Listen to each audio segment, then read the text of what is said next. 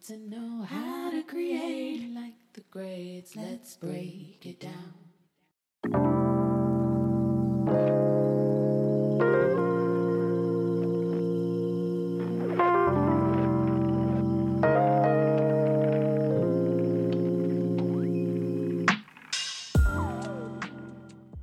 Welcome to Create Like the Greats, a podcast where we take you into the inner workings of how some of the greatest creators of all time did or do what they do. We study the strategies and the techniques that some of the greatest creators are taking advantage of so the rest of us can do the same. I'm Ross Simmons, your host, and I'm here to help you in your pursuit to create something great. If you're new to this show, then welcome. Thank you for joining us today. And for those of you who have listened to numerous episodes, thank you for joining again. Now, I want to ask you a quick question. Have you ever met someone who is always creating something great? I mean, really creating, whether it be a photographer, a dancer, a videographer, a musician, sociologist, entrepreneur, stylist, poet, etc. I mean, they're just constantly able to create something out of nothing. Or have you watched in awe as someone creates something incredible over and over again with, in many ways, ease? You've sat and watched them create a piece of art at a high level, not just once, but maybe over and over again. Maybe you follow them on Instagram, you follow them on social, and you constantly see them put up this work that is great. Or maybe this is you. Maybe you're someone who can create something out of nothing. Maybe you're the person who can look at a block of ice and say, I can turn this into a sculpture, or I can look at a piece of paper and turn that paper into a masterpiece. These individuals are in our lives. They're in our worlds. They're the people that we typically will call a hyper-creative. And a hyper-creative is oftentimes someone who is always able to create at a high level. Their existence is really built and maintained through creating things. They are likely not able to have a single day where they end it feeling good if they don't create something. And on today's show, today's episode, I'm excited to talk about and talk with someone who does that at a high level. This is Create Like the Greats. So we will be diving into her world, her work, but most importantly, her creative thinking process. Today's guest is Tamara Dworetz, or should I say, Maestra Tamara Dworetz. Tamara is a conductor who has conducted the Paris Mozart Orchestra, Boston Pops, Dallas Opera Orchestra, Cabrillo Festival Orchestra, and Amarillo Symphony. And in the 2022 to 2023 season, she will make her debut with the Louisiana Philharmonic Orchestra, Mankato Symphony, and the Georgia Philharmonic. Tamara sat with the WMHT Public Media, a nonprofit multi-channel public communications organization, and discussed some of her story as well as the role of the conductor. You know, when I've watched video clips of you conducting orchestral music especially for a live audience and for recordings, and you are so embodied. I mean, every single inch of your body just expresses every nuance and every tone and every feeling that's coming through in the music. And I'm just curious, Tamara, why are gestures and the movement of the body so important when you're conducting orchestral music for a live audience? Well, it's so important because, first of all, the way that it's the physical connecting with the emotional is, I think, what drew me to conducting in the first place. And I really love the idea of connecting those two things. As a conductor, there's different lines, different parts happening at the same time. You have a score and there's the melody, and then you have a harmony, and you have maybe a rhythmic part and maybe another part. And those are all kind of pieces of the puzzle, and each musician, they only really see their part of the puzzle. Mm-hmm. And the conductor's job is to kind of physically show how those all fit together. So you're taking different threads in a sort of warp and weft, right? If you had like a loom, and you're weaving them together, you're helping weaving them together. You've got all the elements, and then you put them together into like a beautiful tapestry. Sure, exactly. And I think, the musicians, they could all play their parts and they would all go together without a conductor needing to be there. But the role of the conductor is to really provide a vision and a unification. It's almost kind of like a coach of like a football team. The coach isn't necessarily like a better quarterback or linebacker than the players themselves, but they can see the whole picture and how things fit together in a way that the perspective of the individual players can't. Folks, I am excited to introduce you to Tamara Dworetz. Tamara, thank you so much for being on the show. Thank you so much for having me, Ross. It's great to be here. So when you get a brand new piece of music and it's in front of the orchestra, what are the steps that you take to begin to work on that piece prior to, during, and then after the rehearsals? Most of the work happens before the rehearsals. So I get a brand new score I've never studied before. And basically, I'm acting as a detective. I'm trying to take from this two-dimensional piece of paper, the music with the ink on it, and I'm trying to reach through it and understand what the composer's intention was. And they're trying to share their emotions, their inner world. Most of the time, those composers have been dead for quite a while. So I have to try to use the clues that are in the ink to decipher kind of a more dimensional, complex sound world. That's fascinating. So when you think of a sound world, could you describe to me like what you're envisioning and the way that you approach even communicating that to the musicians around like we're crafting a sound world? What does that mean to you? A lot of that is actually already just built into the language of the composer. So for instance, if you read a book by a certain author versus another author, they're just going to have a different tone to them, regardless of who is reading the book. That's kind of built into the score. So I'm just trying to really find out what in the language of the composer I need to really clarify, and I explain that to the musician. So for instance, Rachmaninoff, he has these lines over some of the notes, and that means to lean on those notes. And sometimes the conductor doesn't clarify that for the musicians, and the musicians don't really do that. But when you really ask for that, the music and the language just kind of comes alive, and it's just much more clear in its communication. That's cool. So when you're like going through this like Sherlock Holmes detective mode to find these clues, like what muscle are you using? Like how are you getting to those clues? Like how do you do it? This is why I love conducting so much, because it really involves your brain, your heart, and your soul at every step of the way. In the very beginning, I do have to say it's very technical. I'm looking on the page and I write down measure 1. Or bar 1, this is what's happening. I see this, I notice this, I notice this, I notice this. And then I ask myself, well, I wonder why the composer chose to do that versus that. And oftentimes those questions and going through it like technically like that will then lead to the next step, which is, oh, I see these patterns and I think they're trying to get across this. And then I experiment by like singing different ways it could go. That involves more of my heart and my musicianship and my creativity. So it's really a way of putting all that stuff together. That's amazing. So when you're going through that process and that experience, could you give me a bit of a rundown on like what your environment's like when you are going through this process to really understand it? Where are you? Are you doing this at home? Are you doing this at the facilities? Like, give me a bit of a rundown on like where you are doing this type of work. Sure. The great thing about being a freelance conductor is that I can study in my pajamas at home with my dog. So I just use the kitchen table, which is actually where I'm at right now. And I like to be in a space where there's a lot of windows and light. I don't like to be in an office. It cramps my style. So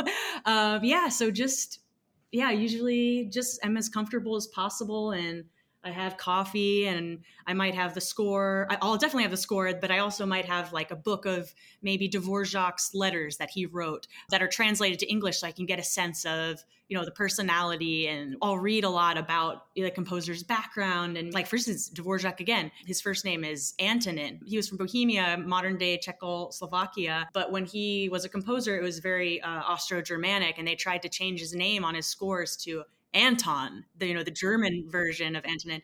And he demanded it be Antonin. So he was very much like a nationalist of Bohemia. And just knowing that, and then you're seeing the folk songs in the music, how much he loved his country and how much he was writing with love for his homeland. It makes somebody who, has not been alive for a long time, it makes them more relatable, and it makes you be able to feel closer to that person and therefore more authentically kind of share what you've learned about it with the musicians. And I think it really helps them play the music better too. Fascinating. Like, have you ever thought about that? I clearly from your answer you have, but like you're bringing a window into the past, into the present through music. And in many ways, you're bringing life to those who are no longer with us. Like, how do you try to consistently apply your own perspective and skills to this, the modern musician's skills to this, but still stay true to the essence of like the original art? How do you try to balance that? That's a beautiful question. Essentially, no two human beings are exactly the same, but we all, we all want to relate and feel connected to each other. But at the same time, we could all see the same thing, but then respond to it differently because of our unique pasts. So essentially, I can't read the mind of Dvorak. I can try to learn as much about him and try to do him as much justice as I can. But then at some point, I have my own relationship to the music and to him. And every conductor, and that's the beautiful thing about it, they're going to have their own relationship. So, there's not one way to play Dvorak. There's definitely wrong ways to do it. Dvorak. But that's the beauty of it. And I think nowadays, especially in classical music, and I'm sure other art forms, there's not just one way is the right way. There's so many different ways you can do it and approach it. It's not mutually exclusive. You can keep the essence of the composer and have your own relationship to it. Thank you for sharing that. So I want to shift a bit. You're working with musicians who, for their entire lives, were probably some of them considered like child proteges.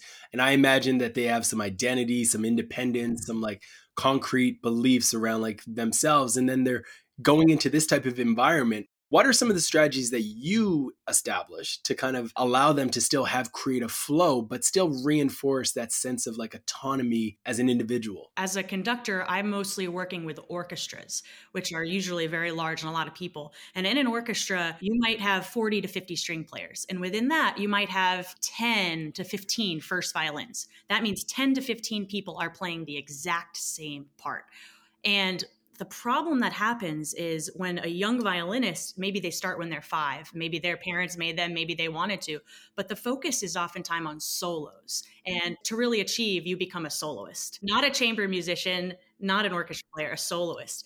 And it's about playing the music perfectly. And rarely, in my experience, do teachers really talk about sharing with the audience and the impact on the audience. It's more about the perfection and doing it right. And so you'll have a violinist who maybe they have much more attention on the technical parts, less than the musical parts. That's sometimes true, sometimes not. But you could even have someone who actually makes it as a virtuoso and they're soloing with orchestras. And sometimes they're really great technically, but I wouldn't necessarily call them a good musician. But the thing that happens is the focus is on me as a violinist, and then they become one of 10 to 15 and they're playing all the same part, and it's their identity. They put so much into it. A lot of people consider other jobs, but they feel like they can't really do that.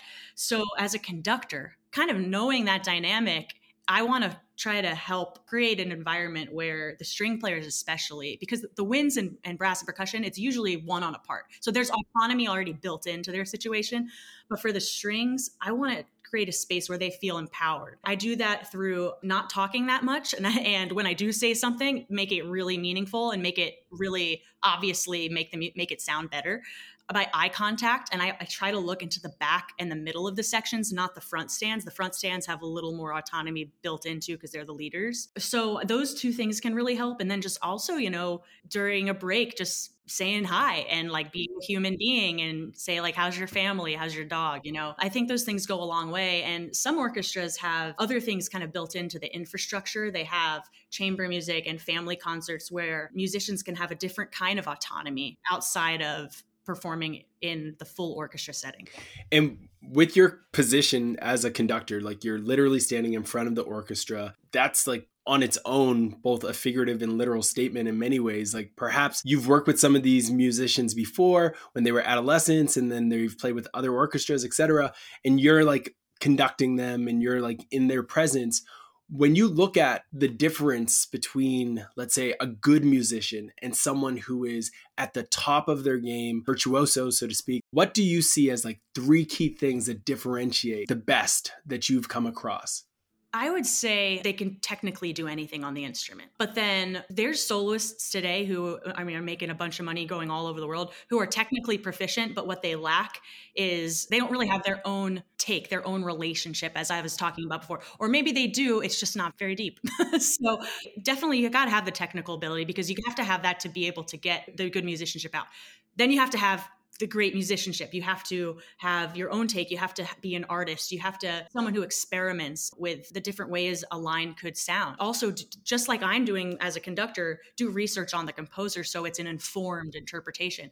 And then 3, I think it's just playing from your heart. And when a musician is really fair, they're sharing it with you. They're not just playing it in their own little bubble. They're really trying to share their gift and what they have to say about the music with the audience. There's a violinist I absolutely love because to me, he just checks all three of those boxes. Augustin Hadalish, he's great. But yeah, it's hard to find. The solo music can be much more technically demanding. So if in an orchestra setting, I'd prefer someone who's a little less technically proficient, but is open to musical ideas and will try things. I would much prefer that, actually. And how do you get that out of them? You can just ask for the kind of sound. There's a certain vocabulary to use where musicians know, okay, so I want a really warm sound. I want a really deep sound. Can we play? And sometimes you can really specify, like, I'd like this string players to play flautando, which is they put their bow over the fingerboard and move it pretty fast so that it creates a certain kind of flute-like sound. So there's all different kinds of things you can do, but when the orchestra is really unified, and I think that's the key word, that's when it's compelling to the audience. So we've explored deeply one side of the puzzle with the musician side within the orchestra and what they're doing to develop and the things that they need to care about around like technical, et cetera. But you also have a responsibility to be a great conductor and an excellent leader. So in your opinion, what separates a good conductor from an excellent conductor? And what are they doing on a regular basis to stay on top of their game? So that goes back to maybe our first question of, after all that study, I'm coming up with maybe 3 to 5 big concepts about this composer. Like, for instance, like what I said about Rachmaninoff with the lines over the notes. And I'm finding these things that I think the composer has written into the score that do create the essence. And I want to communicate those things. Even though I've gone through every measure and looked at every single note and I have a billion thoughts going in my head, the hard thing is actually not being too detailed with the orchestra, actually saying less, but saying things that are really important that they can transfer through the entire piece. Like, when you see this, that means this, and do that every time. When that clarity happens, I mean, it really makes for a more compelling performance. I can't say it enough, but it's rare. It's rare to find that in orchestras, actually. Just to help clarify the differences. A bad conductor is someone who, they do the timekeeping in the right places. Maybe they even keep time really well, but that's like not even important. I mean, it is important. It is important, but it's just like the tip of the iceberg. And some conductors think that that's everything, but it's not. In orchestra, often they do need help keeping the beat, which is true, but that's just like really the first step. So a great conductor, they create a give and take with the orchestra. There's moments when they're giving a lot of energy and really showing how it goes, but then there's also moments when they're moderating and just letting the orchestra take up the space and play. That's really, really important. And then not just showing the beats, but showing how all the different parts of the orchestra are integrated. So you'd have the melody, a really long, beautiful line, then you might have like a rhythmic part under that, and you might have a harmony too. And somehow in the gesture, one physical movement, you're showing kind of how all of those 3 parts integrate and work together.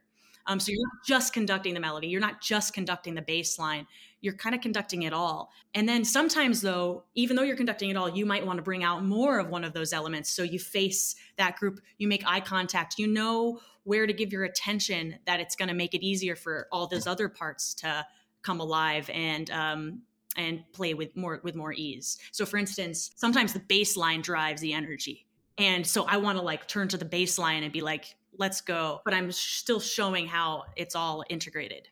Right. And you're making those decisions live. So like, would you consider that part to be coming from the soul as you described it, or from a technical lens? Like when you're making those moves?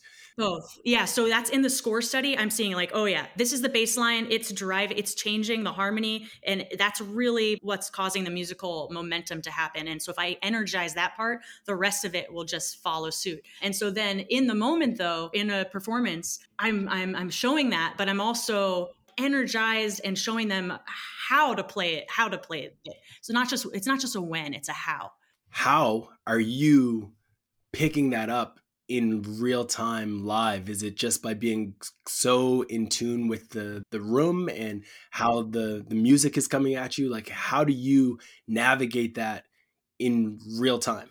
Like before that part comes up, just maybe 2 seconds before or 3 seconds, I'll look and make eye contact and try to give a really inspiring face and be like, hey, this is you guys, let's go. It's almost like a coach. I have no power. I mean, I'm not making any sound. So, but I'm trying to say, hey, this is your play. Right. This is your play now. Right. You guys drive. Come on. And then it's energizing. It's about sharing energy. And then, the facial expressions, I'm singing the music on the inside. So it's like I'm with them in our experience of it. And so then I'm just singing it really loud, and I'm at a point where the gestures kind of describe that, and I'm just a little bit ahead of them so they can see exactly how to shape things.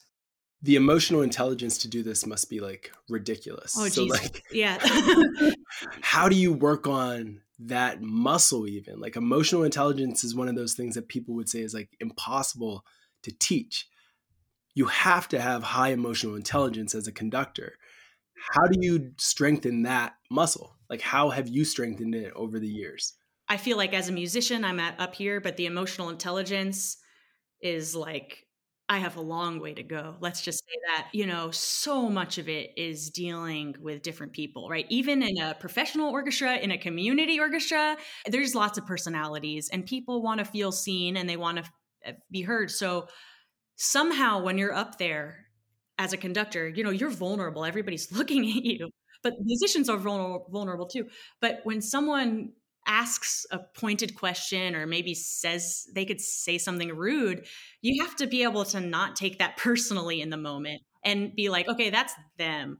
And just be like, oh, thank you for that question, and let's talk after. Or you just have to be able to be not defensive and not take it personally. And afterwards, you can just, sometimes after rehearsal, I just need a beer, and then I go to bed. And you just gotta kind of get on with it. Having a good group of conductor friends also, it's a very isolating job. So I think it's really important to have.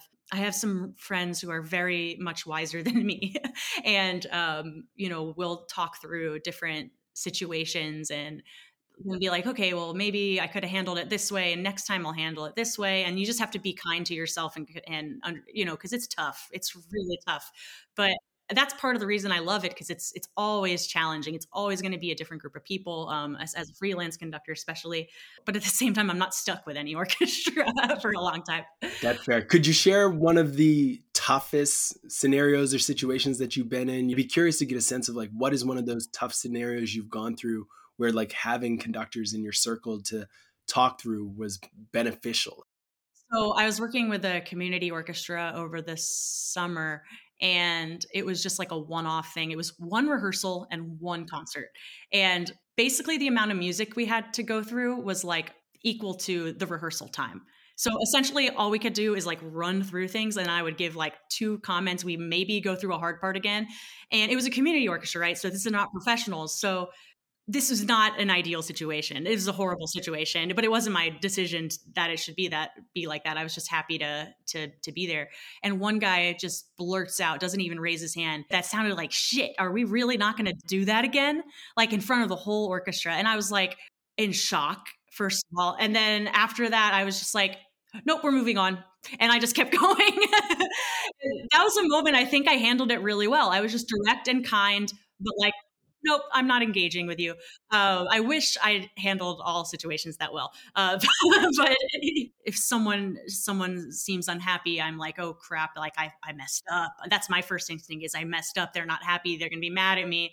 I really need to work on getting over that and just being like, but that comes with experience and just having that kind of inner confidence, and also dealing with so many people doing that it's not a shock anymore. Think about the first time you did this and where you are today. Would the old you have any idea of the success or even the skills and new lessons that they would learn over the course of their career? In my wildest dreams, I think. I don't think so. I don't think as a super young conductor just starting, I had any idea how hard it is, not just musically, but interpersonally, and all of the dynamics. At the same time, as I keep going and learning more about it, it's like a rabbit hole. It's like the more you know, the more you realize there is to learn. Well, sometimes I'm like, yeah, that's really exciting. I'll always be growing. It'll never get boring. And sometimes I'm like, oh man, maybe I should have just, picked an easier job where I can just settle a little bit. But yeah, definitely, I think I learned so much, but I also think like I also want to be a mom, and I think I'm learning a lot about the world and people that I wouldn't have learned if I wasn't a conductor. And so that I think will help me as a mom too, though. That's awesome. Very cool. So there's a young conductor out there. They love everything that you've done and they want to, in 20, 15 years, be in your shoes. What advice do you give them today? I would say kindness goes a long way. And even when you're in school, in your undergrad, even in high school, you're making connections that, those people maybe they'll be an arts administrator and they might ask you to conduct their orchestra. Really? People told me that all the time. And I was like, okay, whatever. But really, that happens. So just being a good person, being a team player. But then as a conductor, just being yourself, being authentic, it's really tempting to want to have a persona because we're all insecure. But just being authentic, being yourself, like I was saying, have your own relationship with the music. Try to really push yourself to mess up, like to let yourself mess up, because Dvorak 8, I'm conducting that right now for the first time. And I know that's the first time I'm doing it. I know that there's parts of it that aren't going to be what I'm going to do the next time. And I'm going to continue developing my relationship with that piece and with the music of that composer in general. So it's like, just trust in the process, let yourself grow and know that you're going to keep growing. So it doesn't all have to be perfect right now. How do you stay in a mindset of positivity amidst a failure or a struggle like this one? First time doing it. Everyone who's ever doing something for the first time is going to run into some hurdles and some moments where it's like, this is tough. What are the processes that you take through to kind of break through that struggle for a moment? I think I just accept the struggle. I think I get really anxious. I get really afraid, especially, yeah, but if it's like a first rehearsal, I haven't done the music before. Maybe it's an orchestra I haven't met before. It's like starting a new job every time. And I get so nervous. There's some days like I can't even get off the couch. Like I just have to stop and like watch TV because I can't even be productive. I'm so nervous. And it's gotten to the point where I'm just like, okay, this is just the way it. And then it usually goes great. I even heard that the Dalai Lama gets panic attacks. Everybody has their own process, and just accepting that is what it is. I think that can be the most scary part. It's like when you try to fight it, it gets worse more times than not, right? Like you want to be able to just sit in it, experience it, understand how this is impacting you and how you're feeling it all, and then go from there. Do the musicians you work with, do they ever come to you with their own feelings around being anxious, or do they kind of take care of that themselves, or do they view the conductor as, oh, I need to let them know? Like, does that ever happen or no? Not in my experience in professional, but in educational situations, absolutely. And I think I'm really like impressed with this next generation because like I had a Q&A session. I did an all state orchestra and we rehearsed and rehearsed and rehearsed, and we took a break and we were like, let's just have some conversations. And they just asked these amazing questions. And one kid, just said he puts on a mask because he's afraid to show that he cares. And I was like, wow, that's so awesome that you even are that self-aware as a high schooler. Another kid, they were comparing themselves to someone else and we're like, man, and getting really down on themselves. That's another reason why it's great to tell young conductors, like, it's actually really good to go through those struggles because then you're going to be able to help someone else later on and just tell them that you've been there too and you came out okay. I think we all hide that stuff. And I think it can be just so powerful to just have a space where people do feel comfortable to bring those things up and just feel seen and feel not alone in it. Yeah, just giving people the space to be able to speak their truth and how they feel. And in many ways, say things that once upon a time probably were internal and never shared with anyone. Right? Exactly. Yeah. And music's such a great space for that, right? You'd think that True. musicians and classical musicians would be even more open than others because it's innately expressive, but actually it's very closed and it's very like, there's tons of musicians on like medications because they've been burned by conductors who call them out and bully them. There's a lot of trauma but I think that it's getting better every year. And as you think about the future and this next generation, if they're already asking those questions, then the future is bright. One of the things that oftentimes comes up around the future is like, what is going to be the future of classical music? What is the future of the classical world, etc.? On this show, we talk often about innovation and technology, things like AI, etc. When you view the world of orchestra and classical music in the classical world. How do you see the future looking? Does it look the same or does it look completely different? I'd be curious to get a sense from you on what you view the future of this space being and looking like. I mean, I hope it's some of the same, and I also hope it's a lot different too. So I think classical music specifically has a lot to learn from other genres of music. And to me, like classical music has been very into itself, and not it doesn't really reach out to different audiences. And then they're like, "Why aren't people coming to us?" And it's like, well, you're not. You need to go to them. Everyone in a community should have the opportunity to have access to an orchestra because of what it can bring to enrich your life. I think orchestras are just starting to try to, perform at different venues, perform music from different artistic voices. It's been historically just a bunch of old white men, and they're finally seeing, and I really don't think it's a trend. I really don't think it's a trend. I really think that orchestras are making a change. But the thing is also that classical musicians are only trained to play classical music. So what's happening is I think they're a little scared sometimes to play. Like there's a composer from Atlanta, Carlos Simon, and he, when he was a kid, they were only allowed to listen to like gospel and jazz in the house. His orchestra pieces are sus chords. It's all jazz. That can be a little bit uncomfortable for some musicians who aren't trained in that, but they base their whole identity on being like perfectionists and really good at their music. So I think it takes bravery for orchestras to try to know that they're not as experienced, but know that it still will be so valuable and will further engage audiences to not just play classical music, like blending genres. I think that's also where it's at. That's what I would love to do. Like the composer, kind of forces orchestras to collaborate with different artists by the music that they wrote. Like maybe it's like a blues singer and backup orchestra, but that's the way it's written. So you have to do that. Or it's like a marching band plus orchestra, or there's just so many possibilities. And I think the mindset in a lot of these orchestras is like, oh, but they have to be so artistic. And there's other things that are just equally important. And also we have to talk about opportunity. It's the evolution of new worlds, different worlds in many ways combining. If that happens, what do you think happens to the industry? Does it get better overall because of that merge? Oh, absolutely better. And I think what happens is that then colleges and conservatories will start requiring audition excerpts will be not just Beethoven and Bach, but it'll be like William Grant Still, other composers, and sending the message that this is our values. It has to happen at like each level at the same time. If you start playing violin in 4th grade or 6th grade or something, most of that music is only living or dead white guys. And so composers right now aren't necessarily being motivated to write easy music, even though that music has a bunch of impact because so many kids play it. Orchestras are starting to try to do competitions and call for scores for music that isn't just, Western classical music, so that composers of different backgrounds can really write with their own voice and their own background, and that's actually encouraged and being looked for.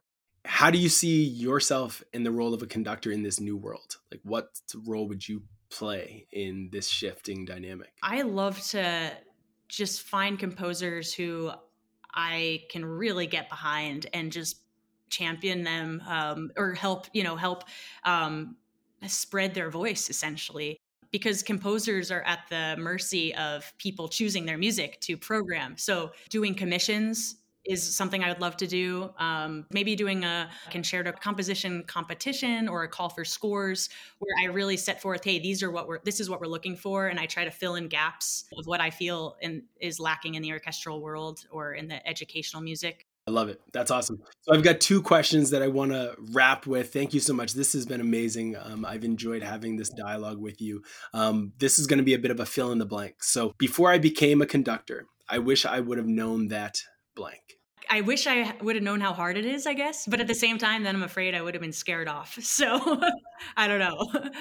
When you say how hard it is, what is the hardest part? Like, what is the most difficult element of this role? Everything. It's just you have to be like good interpersonally. You have to inspire people. You have to look ahead. You have to be a great musician. You have to, it's just involves every single part of you. All right. Another question. In order to be a great conductor, I have learned that the single most important skill to develop is I would say curiosity.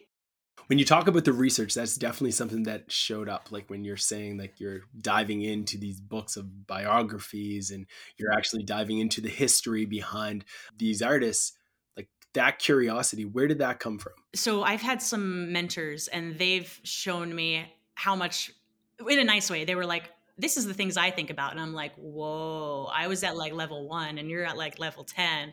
And so they opened up this door for like, this is all the stuff I've been missing. So now I go in and try to just ask yourself questions from all different angles about the music. It definitely is like a competitive part of me. It's like, I want to be more curious. I want to be more curious than the other person and know more, but Love it. I like that. I like that. Thank you so much for being on the show, Tamara. It's been great to connect with you. If the audience wanted to learn more about you, come to a concert, where should they go? How do they learn more?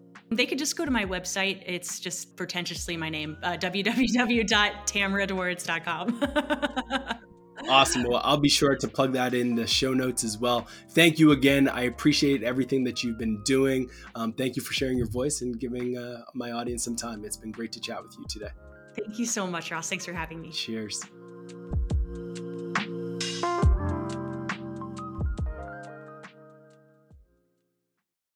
If you want to know how to create like the greats, let's break it down.